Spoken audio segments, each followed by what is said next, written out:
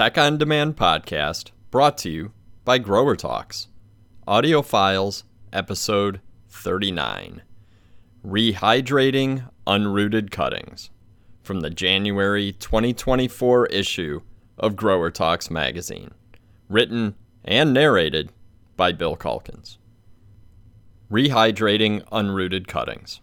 Fact: dehydrated cuttings root non-uniformly. This means in the earliest stages, unless rehydration strategies are in place, you run the risk of getting off to a weak start. Poor moisture management at the beginning of the process will cause problems throughout production. In a recent Tech on Demand video, Ball technical managers Dr. Will Healy, now retired, and Dr. Nathan Jonke shared tips and tricks for choosing the best rehydration methods based on trials and research. This article summarizes their key points in an effort to help you make the best decisions when cuttings land on your loading dock. Stock plant impact. Before unrooted cuttings, or URCs, even leave their farm of origin, hydration is variable. While stock plant production facilities strive for uniformity and certainly intend to ship young plants that show up on the dock turgid and ready to take off, perfection is impossible since they're dealing with a living thing transported by shipping companies that don't always take the best care of them, not to mention inclement weather and transport. Offshore farms are constantly trialing media materials and mixes to produce the best cuttings, and although stock plant substrates have dramatically improved over the years, there are still many variables to control on the farms. Even stock plant container dimensions and capacity, irrigation methods, and water salinity and plant maturity and root development can impact URC moisture uniformity. Another element to all of this is the time of harvest. Morning is the worst time to harvest because plants are fully hydrated, and that just leads to water in the bag, leading to tissue breakdown. The reality is that the plants are harvested all day, so moisture level variability is unavoidable.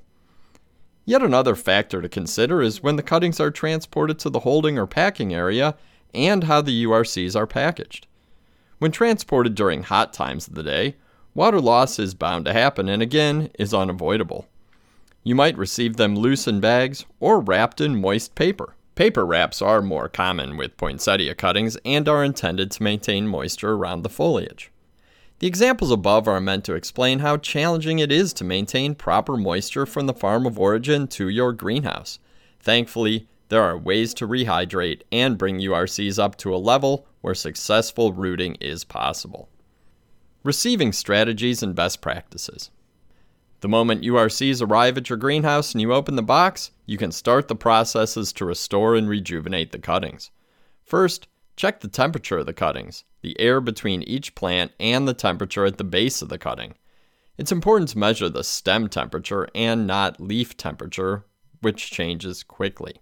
An infrared thermometer is a good tool to use and one that should be kept on hand. Next, evaluate the conditions within your cooler. Is it set up to create hydration conditions or to dry them out more? Refrigeration is a dehumidification system unless you're adding moisture. And how long are you planning to hold them? The answers to both questions will help you and your team build a solid rehydration plan. An ideal chamber has a fog system to add moisture over a period of time. Two rehydration methods that have shown positive results in recent trials are dipping the cuttings in water and applying fog. Dipping URCs obviously creates the highest surface contact for moisture, but there is some associated risk. Dipping cuttings in a container of water can spread disease. If you plan to use this method, be sure to select plants with low disease risk and avoid disease-prone crops. Fogging is a superior method and also creates high surface contact, driving moisture into cuttings. One consideration your team might debate is whether to take cuttings out of the bag before fog or humidity is applied or to leave them in the open bags. No matter what, applying fog is the key, and both approaches can be successful. The absolute best strategy is to remove cuttings from the bag and apply humidity. But if time or labor is a concern, at least open the bags and add fog. This is far better than just placing cuttings in a cooler with or without the bag. At minimum, URCs should be in the fog for 8 hours. 12 hours is better, and 24 hours is best. If cuttings are loose, 8 or 12 hours work well, but if cuttings are kept inside the bag, 24 hours is the better option. Remember, 90% of rooting issues can be avoided by optimizing turgidity before the URCs are stuck. If you neglect this process, you'll be trapped in a bad game of catch-up throughout all propagation stages. Managing your sticking area. When thinking about cutting hydration, be sure to consider your sticking area. Most are quite dry, and depending on the time of year, things can be chaotic in that area and cuttings might sit for a period of time while waiting to be stuck or remain in trays on carts for a while before moving out to the greenhouse. Both are detrimental to the health of young plants. Research has shown URC moisture can decrease as much as 40% in just 2 hours sitting in a dry sticking and staging area. That means all of your hard work bringing URC moisture levels up prior to stick are more or less wasted. Remember, the goal is to get URCs unpacked and stuck as quickly as possible. Work with your teams to create efficient product flow into and out of sticking areas. Consider regular training on the dangers of leaving cuttings and trays in these zones for long periods of time and work to maintain adherence to protocols. Because most sticking areas are dry open areas with a lot of airflow and people moving, some greenhouses have installed systems adding fog to carts of cuttings in trays in a dedicated area within the head house before and after they go through the stick line or to the greenhouse bench. This maintains a moisture chain, and they've seen significant improvements in rooting uniformity. Misting strategies in prop. Once URCs are stuck, stage 0, which is days 0 to 3 in propagation, is all about keeping humidity levels high. Air moisture is more important during this time frame than soil moisture. Prevent wilting by misting, but don't add so much water that soils become saturated. Otherwise, cuttings will only develop callus or rot. Remember, fish grow in water, roots grow in air. Trays should be hydrated to a level 4, which is wet but not saturated. If trays start with the correct amount of water in the substrate, then use fog nozzles to control the humidity in the air. Fog nozzles create smaller droplets that hang in the air longer compared to mist, which falls quickly.